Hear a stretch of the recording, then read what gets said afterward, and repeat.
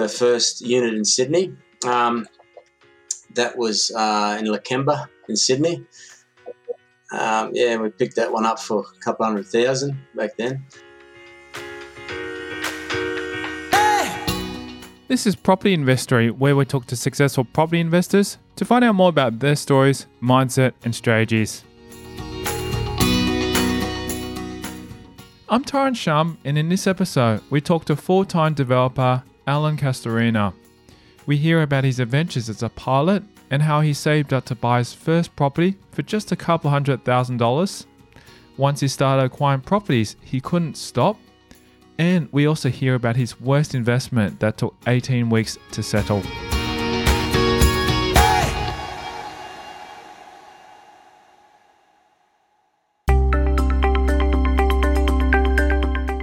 Alan Castorina comes from a small town in northern Queensland. He ventured into a few different industries like machinery and aviation before building a successful property development business with his wife. I'm a property developer full-time. We do renovations and land subdivisions here in Brisbane. We've been doing full-time for 4 years now. We're building our business up. We've built a business up to the point now we've got about 4 or 5 staff. And we're enjoying it. My wife, Michelle, she's part of the team and she loves looking after the renovations, the project management part of it. And I do the acquisitions, financing and the sales. Let's talk a little bit about maybe your day-to-day. What are you currently doing at the moment every day? What's your typical day look like in the life of Alan's development journey? I get up about 5:30, 6, and majority of my day is it probably look like staff, looking after my staff, some staff training, and it's 80% of it's acquisitions. So I'm looking for new pipeline stock to bring in because that's probably the hardest part of the whole the model. And then I would, project management. So if there's some subdivisions going, which I've got one at the moment, so it's a matter of just looking after that, making sure the team, all the consultants are doing their thing, paying the bills, because as soon as you stop paying a bill, then everything stops. And then it's networking with agents, ringing people up, going to see sites. So that's my day. And then, and I'll try and finish up about 5, which doesn't always happen, and I'll go to the gym 4 or 5 times a week, get a bit of the other parts of my body working. So and then I'll usually work 6 days a week, have 1 day off, but I don't call it work. It's to me it's fun. I'm passionate about it. Yeah, so I like doing it. Castorina always had a go-getter attitude. He had big dreams and the motivation to make them happen at such a young age. I grew up in a little town called Ingham, North Queensland, just north of Townsville. It's basically a cane farm industry orientated town, mostly Italian community. So I grew up with all the good foods and wines, etc. And so my childhood dream, I remember I was in grade 7 at the time. I wanted to be a pilot, an airline pilot, and that's what I did. I ended up leaving school, learning how to fly planes, and I became a flying instructor. Did all that, flew most of southeast Queensland and New South Wales. And then I basically did that for 10 years and quit. I landed a job with an airline, and I had enough of flying out of living in suitcases and motels, and I quit. And then I was always interested in machinery. I liked operating things, so I went and worked in industry after that. But always had a passion for wealth because my father was always into shares. He'd open his notebook out and study the share market, and I'd always had that passion for wealth. So I was always interested in reading books and things like that. And I landed some books on my desk once. It was a Think and Grow Rich. Funny enough, everyone says Think and Grow Rich, and that sort of led into the mindset thing. So I ended up getting a job my wife and I basically left Ingham basically when my little fellow was born back in 2000, just after 2002, for a new job in central Queensland. And this job gave me the opportunity because it was shift work, I had a lot of time on my hands. So I started reading a lot of books and getting into property. Property became a really interesting subject for me. So that's where I sort of got into it, yeah. His childhood sounds almost too good to be true, filled with picturesque scenery, adrenaline-pumping activities, and winding local rivers. He never had the chance to be bored. Pretty laid-back town. We used to have fun doing just about anything. There was no computers back then in the 70s. We'd have fun just going down the creek, fishing, jumping into the local river where all the crocs were. We found out now there's heaps of crocs in the rivers we used to jump into. And we'd never seen them, so we were none the wiser, but I'm sure they were there. I used to like fishing, and because that was right next to the ocean, really good fishing there.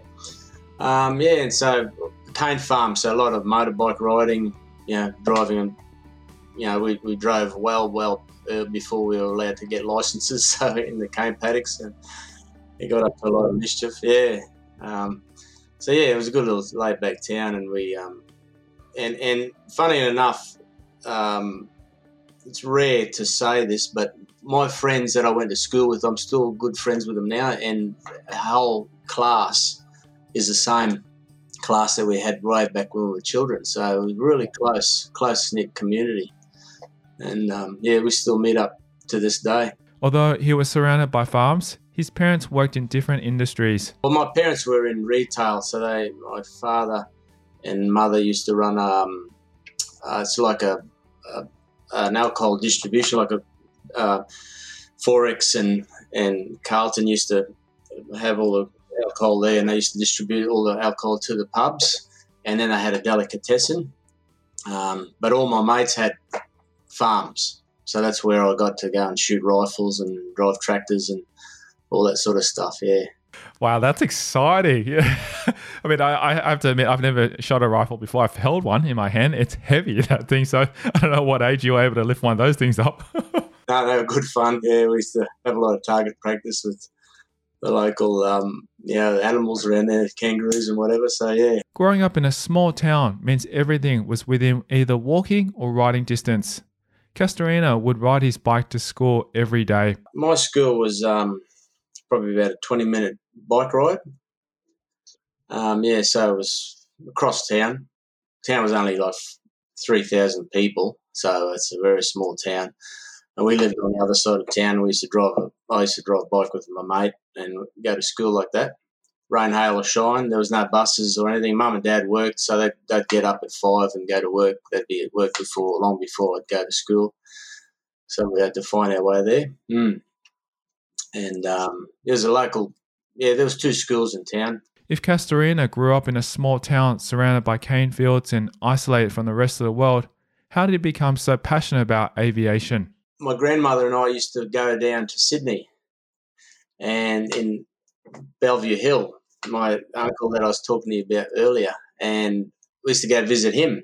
And I was probably only 8 or 9 at the time, when we used to fly down every Christmas. And I found this incredible machine I wanted to drive. And in those days, you were allowed at the front. You'd ask the flight attendant, can I go up the front for the landing? And they'd let you. So I'd sit in the jump seat. Back then they had 727s and 737s, and I'd go up the front nearly every year that would go up to down to Sydney. And I said, this is what I want to do. And so I just put my head down and said, well, I need to pass my exams, get some good marks to do this. And I started that dream back in probably grade 7 when I was at school. So with his pilot's license in one hand and the yoke in the other, Castorina was at the beginning of all his dreams coming true. I started out in Sydney. I moved to Sydney straight after school, moved into a little old apartment on my own. So that was quite daunting at the time. Straight into flight school. I actually learned to fly before I left school, actually, because I got to know a lot of people in the town that had aircraft. And I used to just hang around the airport on the weekends, or just go there and watch them strip planes and in the hangar.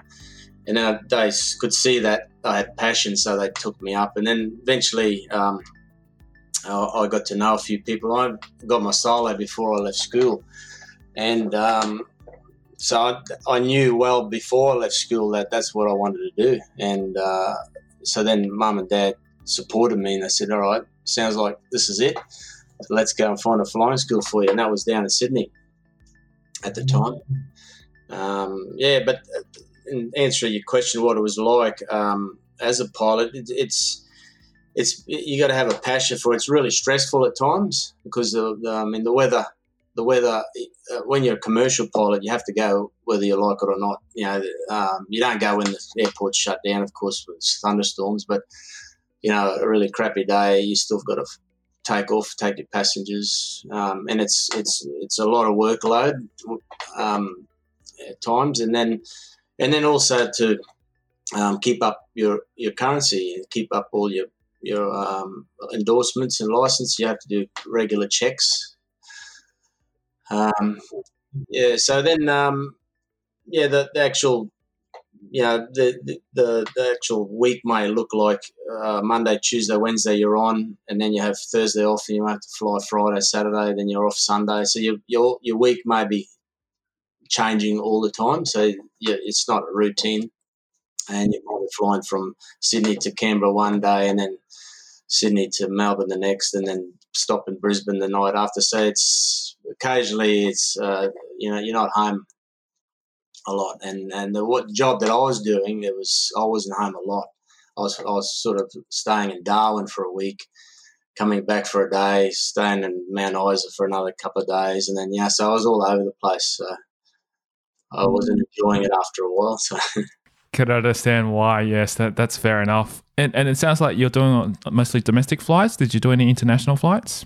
No, just domestic, yeah. It's amazing how many domestic flights we have. I mean, until Jetstar and all those cheaper airlines came in, obviously it was all going back to, Qantas and Ansett, wasn't it, back then?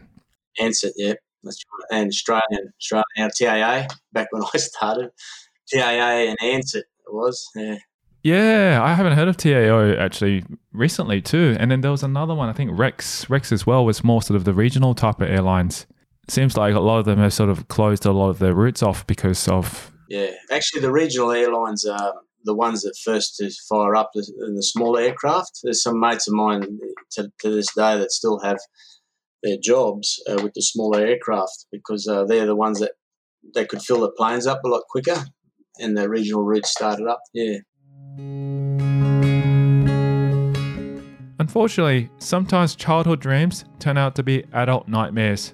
I like the flying aspect of it, but that was only a very small part of it. The whole job entailed a lot of other things, like not being not being home. And it's a stressful job too, but it mainly was, I just wasn't home at all. Castorina's talent doesn't stop at knowing how to fly a plane. He also knows how to operate high-level machinery and has always been interested in it. So he took the next step in his life and pursued a new dream. Well, from there I went in where I was living is a sugar industry, like I said before. So I went and worked at a sugar mill.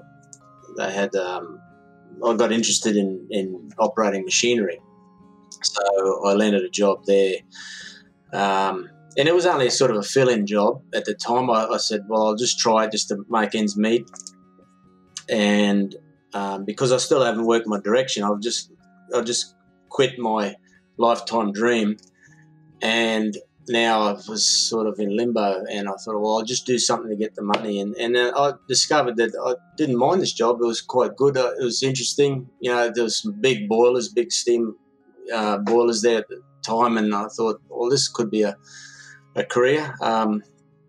whether it was long term or temporary. At that stage, it didn't matter. I was just feeling my ground, and then I ended up staying at the sugar mill there for a few years, and I got up the ladder, became a senior operator, and I ended up becoming a trainer and assessor for pressure equipment. So I was teaching guys how to operate steam equipment, and I used to go and teach at TAFE and do that sort of stuff. And then that led me to move on to chasing a better job, because where I was living, that sugar mill, was sort of limited in what I could do. So I said to my wife, Michelle, I said, let's go discovering the rest of the Queensland, see if I can go and find a better job in the same field. And I had a few mates that have already left at the time, and they went down to central Queensland, a little place called Billawheeler. And there was a few industries there. There was some all centered around mining. And so I went there for a drive with Michelle one Easter, and a friend of mine said, come and have a look at where I'm working here. And I went and had a look. It was an ammonium nitrate plant. So they make the explosives for the coal mines. And I had all the qualifications at the time, and I had an interview with the boss, because he said, come and have an interview with the boss. I wasn't ready for it. I was just going there for a holiday for a look. And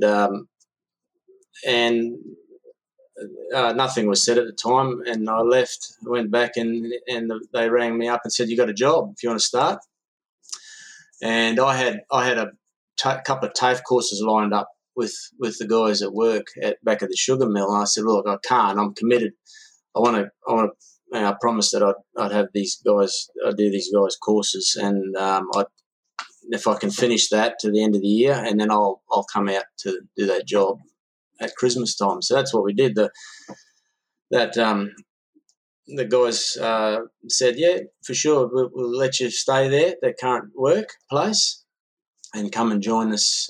So it was December the 22nd. We shut the whole factory down at the sugar mill, and then Michelle and I packed our bags on the 23rd and landed in the new job on the Christmas Eve.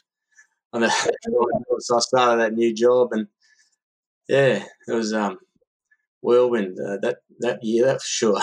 Yeah, that's great to hear another company being so understanding, because it was quite a long wait, for many, many months before they could, and anything can happen. You could have changed jobs and decided I'll go somewhere else and that, but that's great that they waited for your commitment to come through. The fact that I said that I was committed to my previous job and I didn't want to let them down, they could see the benefit there. So I opened the next chapter. So.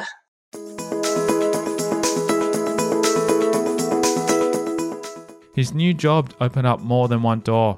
He began reading, and that's when his property journey began. Yeah, well, it was with that following job. I started reading, like I said before, I started reading a lot of books, property books. I was actually, I'd done a lot of, which I didn't mention before, but I'd done an extensive amount of work, study on trading. I've been a trader for 15 years, trading futures in stock markets as well.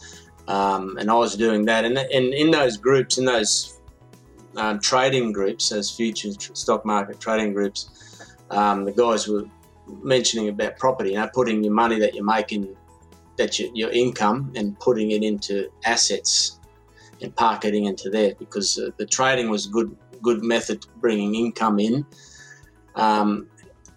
It could be a good wealth generator, but it's good to have some money in assets, right? And at that time I said, yeah, well, that's a good idea. So I started reading property books, and I read a heap of books, there, and then the mindset books, Think and Grow Rich.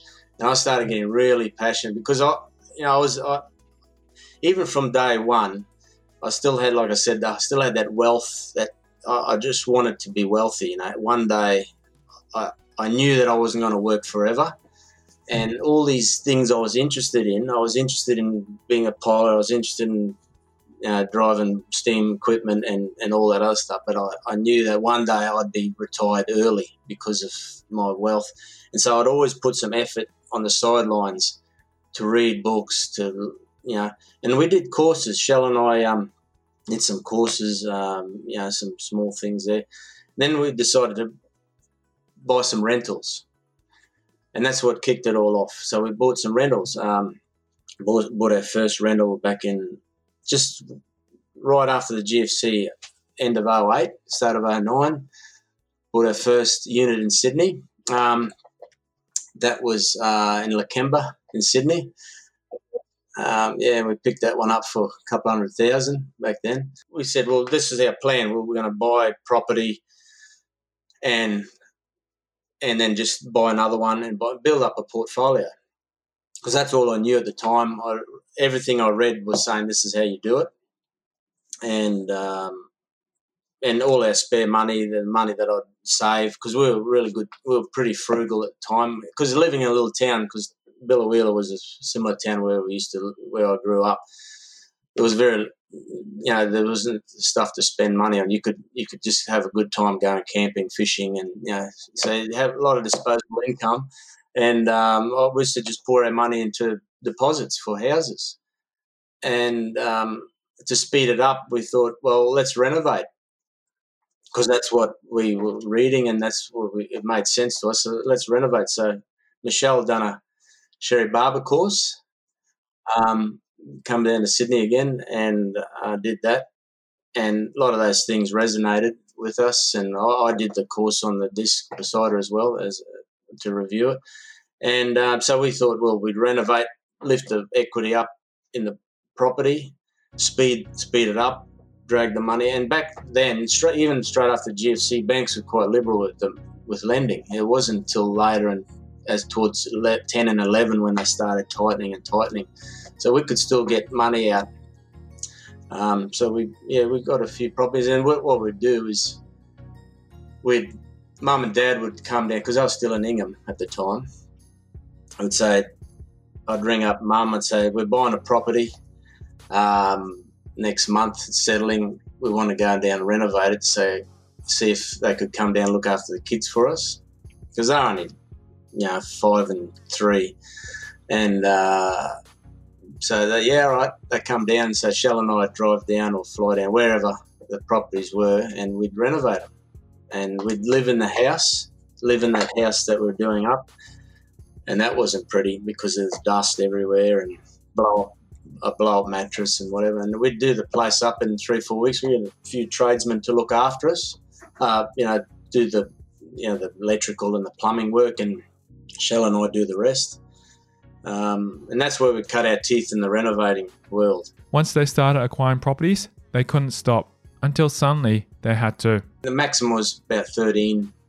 We got up to 13.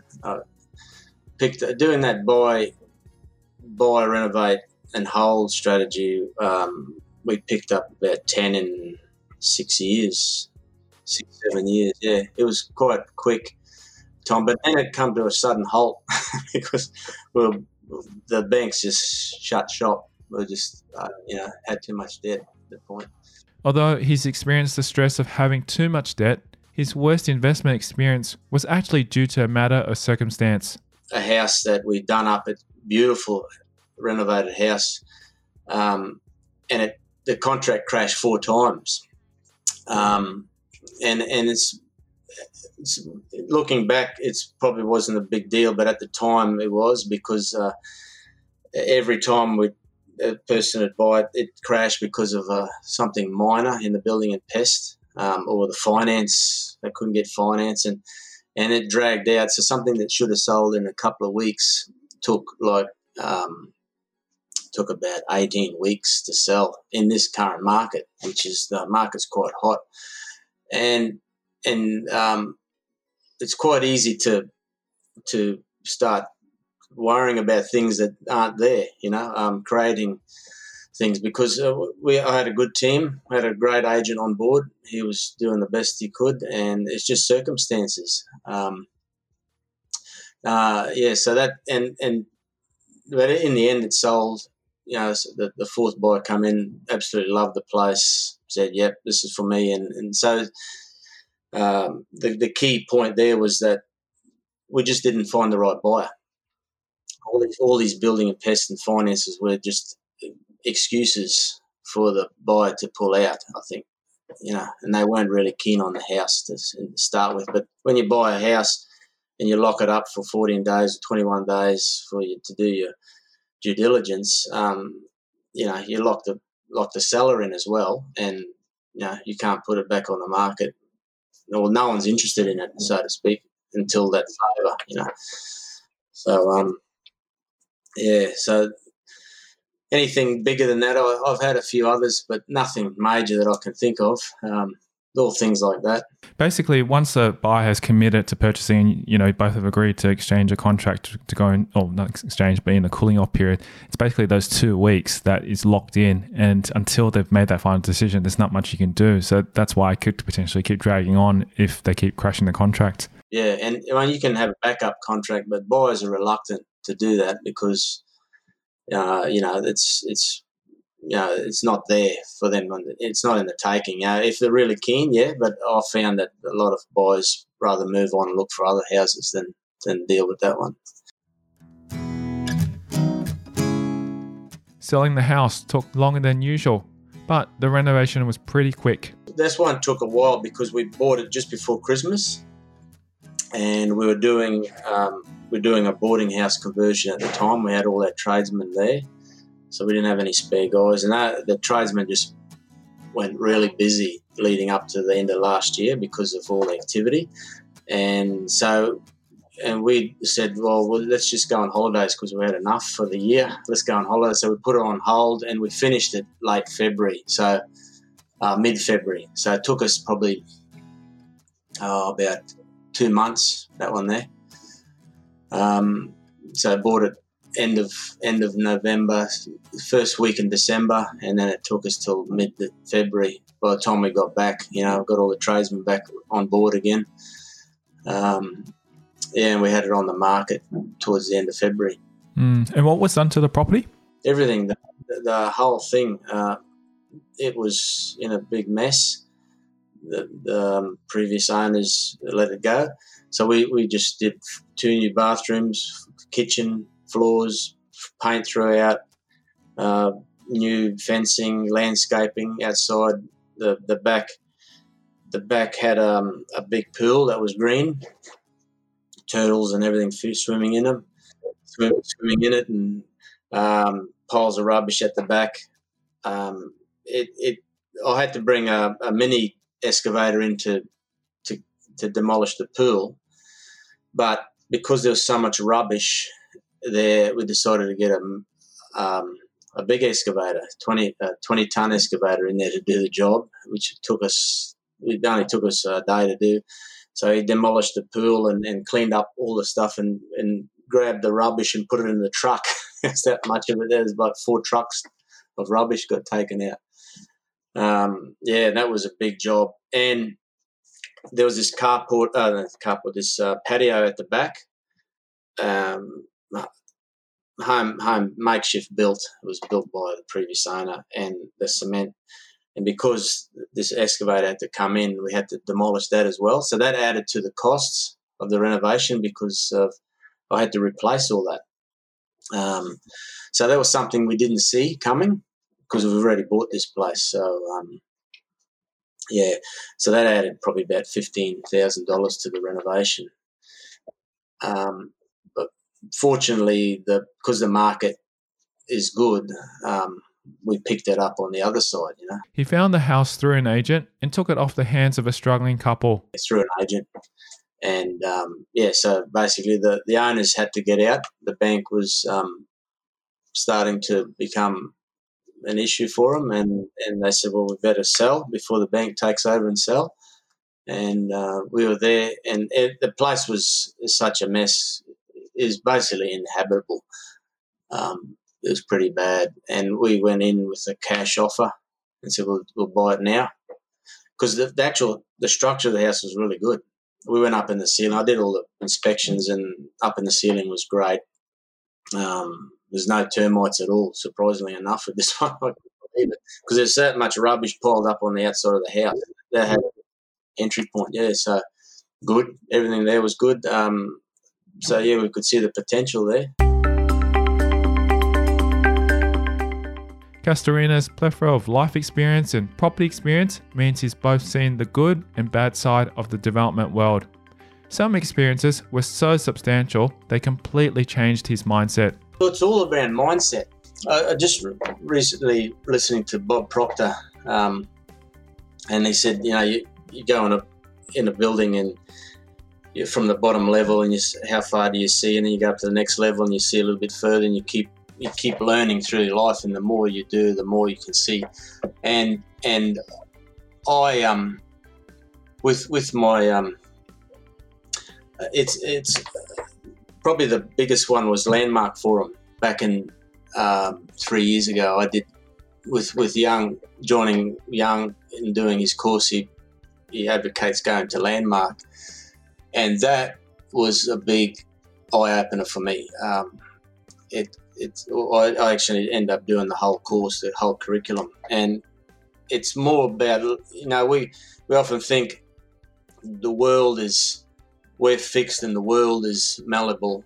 We can change the world, but that showed me that the world is largely fixed, and we're the ones that have to adapt. And every day we have to adapt. People talk to you and you react. But that Landmark Forum really showed me who I am and how I present in the world. And so it's a really good thing to do. We often become a roadblock in ourselves, our fears and the way we react to things in life. And that's what opened me up. I mean, doing property and shares, do all the other stuff is just the doing bit, but learning about yourself was really a big thing, and it's constant learning. It's all the time. So I'd say that was probably one of the biggest turning points there, yeah. Starting off with renos and then moving into subdivisions allowed Castorina's company to grow steadily. Now they blend their workload together for maximum productivity. For the last 3 years, we've been doing, averaging between 6 or 8 projects a year. And a blend of, we started off doing majority of renovations because that's what we were used to doing. And then I've been throwing in some subdivisions. I've been trying to build that business up. And now it's like 50-50. So currently we're just finishing a Queenslander renovation in Brisbane. We're just about to put that on the market next week. I've got a 3-lot subdivision in the middle ring suburb in Brisbane. That's sort of towards the end of it. I'm going to plan sealing now. All the blocks are sold, so just a matter of just doing the paperwork and getting the council to stamp it and getting titles. And I've got another project under contract that's an 8-lot subdivision that we're doing a pre-lodgement meeting next week with council to see if they will allow us to do what we want to do, and if not, then how do they want to do it. So hopefully that we can iron out a lot of engineering issues with that to see if, moving forward, it's a viable project. And we just sold a few, like the one I told you about, that pool, and that that's settling in a couple of weeks, and so that's the current situation. While he tackles both subdivisions and renos, he enjoys one more than the other. I like the subdivisions. My wife, Michelle, she likes the renos. I like the renos because of the cash flow. Because, that pool house was too much. Normally we do them in 4 to 6 weeks with they're finished. And so that income stream is good. Subdivisions take a lot longer. You get profits, 10 to 12 months apart. But I like the subdivisions because they're sort of more. I like that engineering side of things. I like that, and I like finding them. I like this, trying to design the blocks of land, how we're going to do it, and acquiring them. I like talking to people. I like meeting owners. At the start, I didn't. I was sort of a bit shy. But now I don't mind. I enjoy going to meet somebody and seeing if we can strike a deal together, have a win-win for both of us. So all that stuff, yeah. Castorina needs structure and organisation when working on a project. This justifies his favouritism of subdivisions over renos. Renos are like driving a race car. It's like everyone there, you need the guy to change the wheels. Everyone's got to be there on time, otherwise it doesn't happen, you'll lose.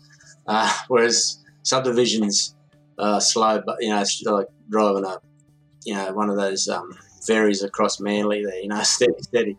So not to say that you can make errors, but it's a more slow moving process.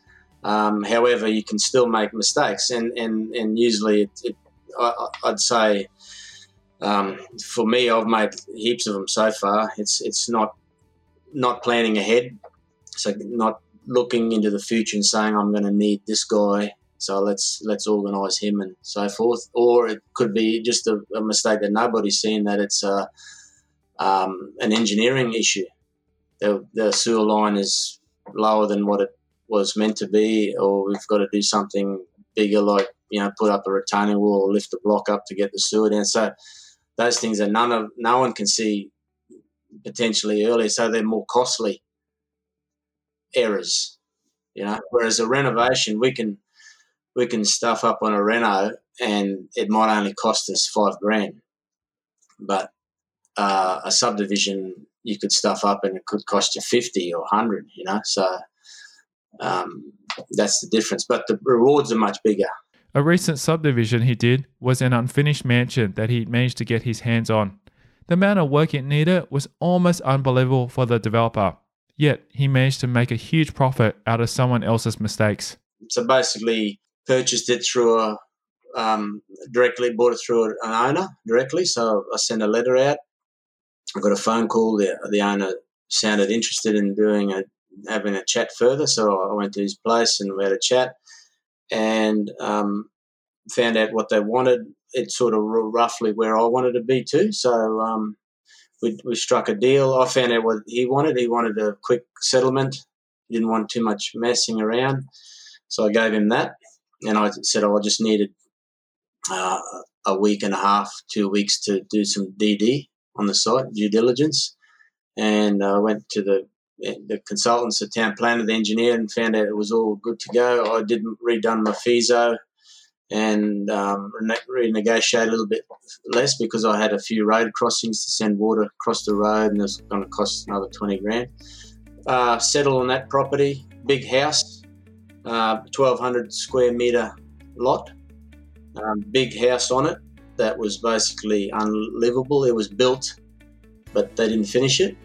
It was all just, and they actually built it over the top of a 3-bed, 1-bath house. So they built this I don't know how many bedrooms. I didn't take notice of the plans, but it looked like a 10-bedroom house by the size of it. It's massive, like 600 square metre house, half the site. And he built it over the top of another house. And then the owners that I bought it off stripped that house inside, demolished that house and took it out steady like that, and left the shell of the new house. And their plan was to do it up, finish it, so sheet the walls and finish the plumbing and whatever, fit it out. But they must have run out of money. They couldn't afford to do it anymore because it's massive. It would cost. I did the numbers in it. I brought some carpenters and builders over there, and they said at least $400,000 to do this place, get it back to what it should be. So that was off the cards. So demolished that. That was flattened in a matter of hours. How much do you think that house would have been worth in itself? To build that, was a massive house. To build that, they would have spent at least $200,000-300,000 on it because it's all brand new iron roof. How did you feel when you looked at it and went, wow, this is a brand new house? Obviously, it's going to cost $400,000 to continue to work on it, but still, it just feels like a complete waste to demolish something like that. Yeah, it's a shame. Could you have even lifted it up and sold it to someone else? No. It was just it wasn't sealed, so all the timbers were still there. So it would have needed reframing, I say, and having all that timber exposed there for all that amount of years wasn't doing it any good. And the fact that the plumbing, there's no paperwork. So, when you build a house, you've got to go through stages of certification. The subfloor, the foundation, the plumbing. Make sure that all the protrusion has got white ant protection. We couldn't find any of that paperwork. So essentially, we would have had to jackhammer all the cement, there's like 600 square meters of it, and redo all the plumbing work because you couldn't prove to the next buyers that it was protected. So, yeah, it was another thing. But all the neighbours said, "Oh, what a shame, what a shame." But a lot of them said it was just standing there for years and years. No one was doing anything for it. So it's better getting 3 new houses up there. So, and that's what we did. So we subdivided into 3 blocks.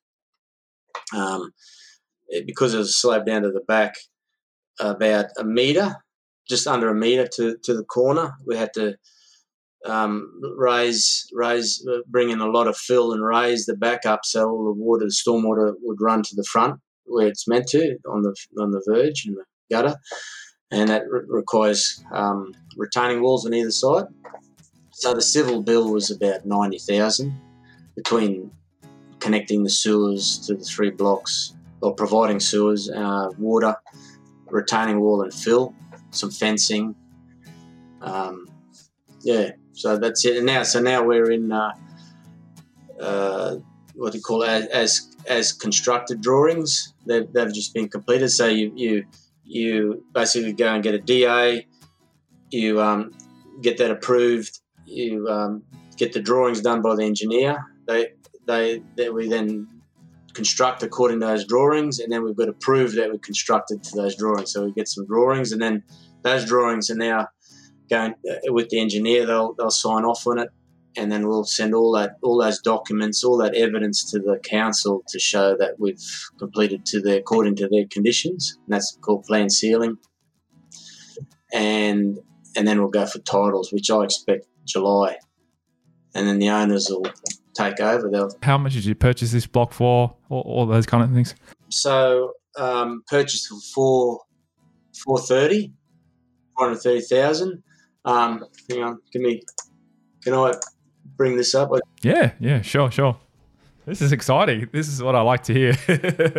Because if you said it's 90,000 to do the civils, I'm curious now, how much each block would have been sold for roughly, and then rough estimates, I got it here. No, I got exact here for you. So 430 to buy. The construction cost 228. So the 90 was part of that. All the rest is consultants, and the blocks sold for 315, 320, 340. So a total of 975. Right, and so profit after holding costs of about 50k and GST of about 170. That's fantastic. Over what period? 10 months. That's great. That's a very good profit. Yeah, it's good. It's a good one, and it was easy too. Like I've done a similar one like this last year. Same thing, sloping, all the same engineering things, and so I was used to it, and it was easy to do. Yeah, so. The biggest challenge I think a lot of people come and talk about when they're looking for blocks to subdivide as a developer is to actually find these blocks. Because if you understand the concepts of doing it, it's actually a process and you just follow that step by step. But the challenge is finding it. Is that what you found as well to be the biggest? Oh, that's the biggest, finding them. The ones that stack up. I mean, there's so many on the market that none of them stack up. None, especially on realestate.com. None of them stack up, and to try and find that needle in the haystack is difficult. So it's a lot of work, a lot of work to do that. In some markets, finding a property like that could take months. He explains how you could feasibly do it depending on your schedule. Well, I think it's dependent on market too, by the way. I mean, some markets are quicker than others. I think good 12 months at least, and look at hundreds and hundreds of sites. So 12 months is someone full time. So if you're doing it part time, I mean, if you've got to look at say 500 sites before you get one. And if you can only look at 10 a week, it's a lot. So it depends on how much time you have. But I'd say at least 12 months, unless you're really lucky. Yeah. Luckily for Castorina, he's built a team that helps with developments, so he doesn't spend months at a time searching for deals. Yeah, I've got a guy working. He's really good. So he's looking in.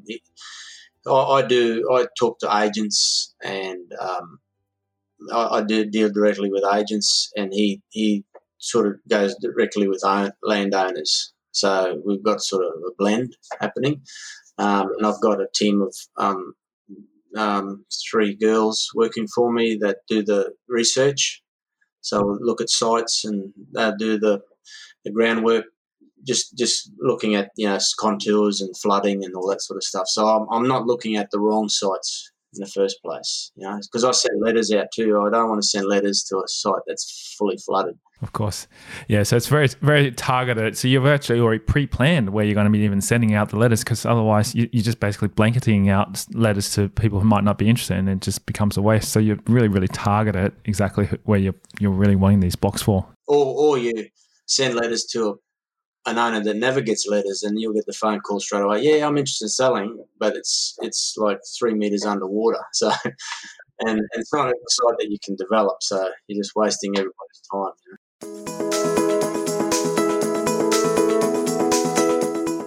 It's freedom. It's a feeling of freedom. So I can, when you're working, the hours and the holidays are fixed.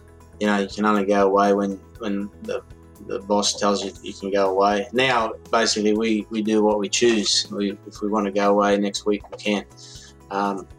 So that's one. I'm home all the time.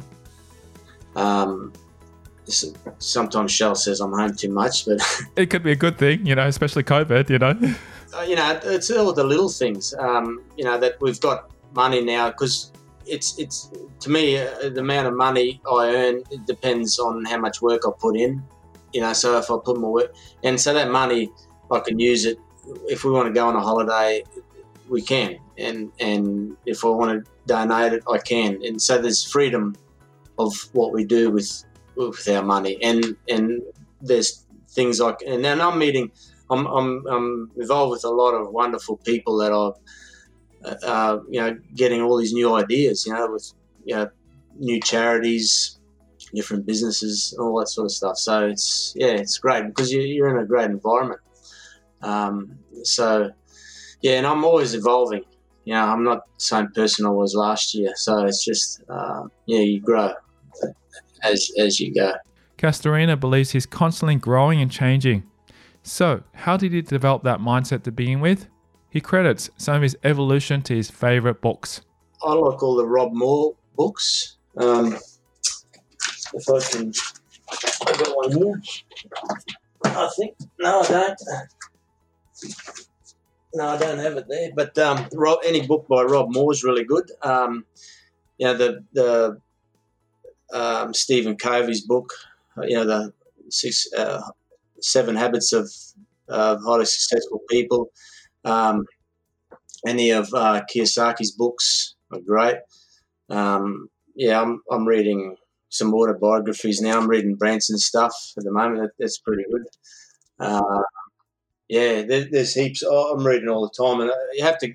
And every time I read the book, I read it from a different angle. So, all that stuff. Actually, one I just read recently, which is really great. I've only got it on Kindle, but a guy called Naval Ravikant. He's an angel investor over in the States, and he's really good. You read his material, really good stuff. Yeah. What's that book about? What's it called? It's the Almanac of Naval Ravikant. It sounds like a very interesting book to read. I have to pick it up. I always love hearing some new titles, especially people's autobiographies. I've been reading a lot, like Phil Knight's one with Nike. Richard Branson's ones. I just love all these autobiographies because it really goes to show, I guess, a bit of backstory behind how they achieved their success and built those large companies. Yes, yeah. That's good, and it gives you inspiration. A man as interesting as Castorina must find inspiration from an even more interesting person. Refreshingly, Castorina believes that the best inspiration comes from within oneself. I think, and it comes from everybody. Young keeps saying to me, or reminding me all the time, but it's always looking within. Always, if there's a problem, it's always here. I'm creating the problem. So, we only perceive the world through our own belief system, our own fears and whatever. So, and we might have the same situation, and you or I might see it totally different ways. I might react and we feel scared, and you might say this is great, and it's just because we perceive it because of our belief system. So if something's bothering you, it's because of us, and I get told every day, young keep saying to me, you're your own worst enemy. So yeah, I think that's. I think if you can be self-aware and look at yourself from outside, look how you react, and look at your thoughts all the time, you'll realise that you're often wrong. It's not the other person's fault. It's not what happened. That's the problem. It's interesting just to hear that perspective, because if you, I guess, take a step back and think about it, it's not always right or wrong. It's about perception of whatever it is, and that perception is, it could be different for everyone, and depending on who you are and who you perceive and so forth, could be thinking it could be right or wrong. It's I guess another example I'm thinking of is maybe like when you're got something that you don't want, it's rubbish and you want to chuck it out, but you put it onto Gumtree or eBay and people find it's a treasure. It's like that kind of thing, because you don't think, I don't need it anymore. That person might love it. It's exactly like that in property. Somebody really desperately doesn't want this house anymore because it's a trouble for them, but we pick it up because it's extremely profitable for us as developers. Exactly. Everyone's in a different spot. If Castorina could travel back in time and speak to that little boy who grew up in a small town, surrounded by cane fields and daydreaming about planes, what would he say to him? Stop worrying about the future. Stop worrying about the future and relax. I'm always 100 mile an hour. That's how I was even from school. I was always got to do this. Just relax. It's going to be okay. It's going to be okay, because it does. It will always work. It always works out. You keep working at something, it'll work out. So yeah, definitely. Looking forward to the future, what is he most excited about in the next 5 years? Travel, when we can do it. I like to build a business up a little bit more to a point where I want it to be, and have a few more staff in it, so I'm sort of less required, so to speak, so it'll run less with me. And then travel. So I want to spend. My oldest son is sort of starting to leave the nest. He's 18 and he's spending less and less time. So I want to, let's take you to places and let's do as many, give him as much experience as we can, spend as much time together, that sort of stuff. And yeah, there's heaps of things, but they're the main ones, yeah. And last question for you, Alan, as well, is how much of your success that you've achieved along your journey is due to intelligence, hard work and skill, and how much of it would you say is luck? I think you create the luck. And luck, I think the luck is, in that book, he says it, the same thing. Luck, if you just if you just turn up one day and that owner wants to sell the house for you cheap, that's luck. But if I put 1,000 offers in and I went and looked at 1,000 houses, and that on the last day of the year I got a owner that wants to sell the house to me, and you say, "Oh, you're just lucky." But no, I did all that work leading up to it. So it's action.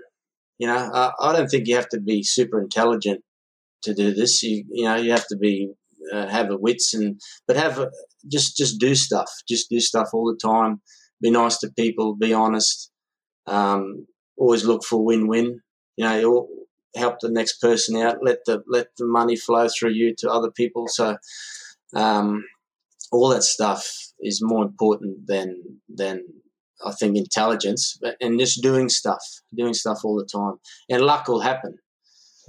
You do it long enough and you'll get lucky every now and then. So yeah, I think it's just all about the preparation is what you're saying. Once you're prepared, the opportunity arises in front of you, and because you're prepared, luck strikes it. And getting the right people around, like young, getting people there and you rub shoulders together, get some information, share, and you use other people to help you, and then you help other people, and that's where it happens.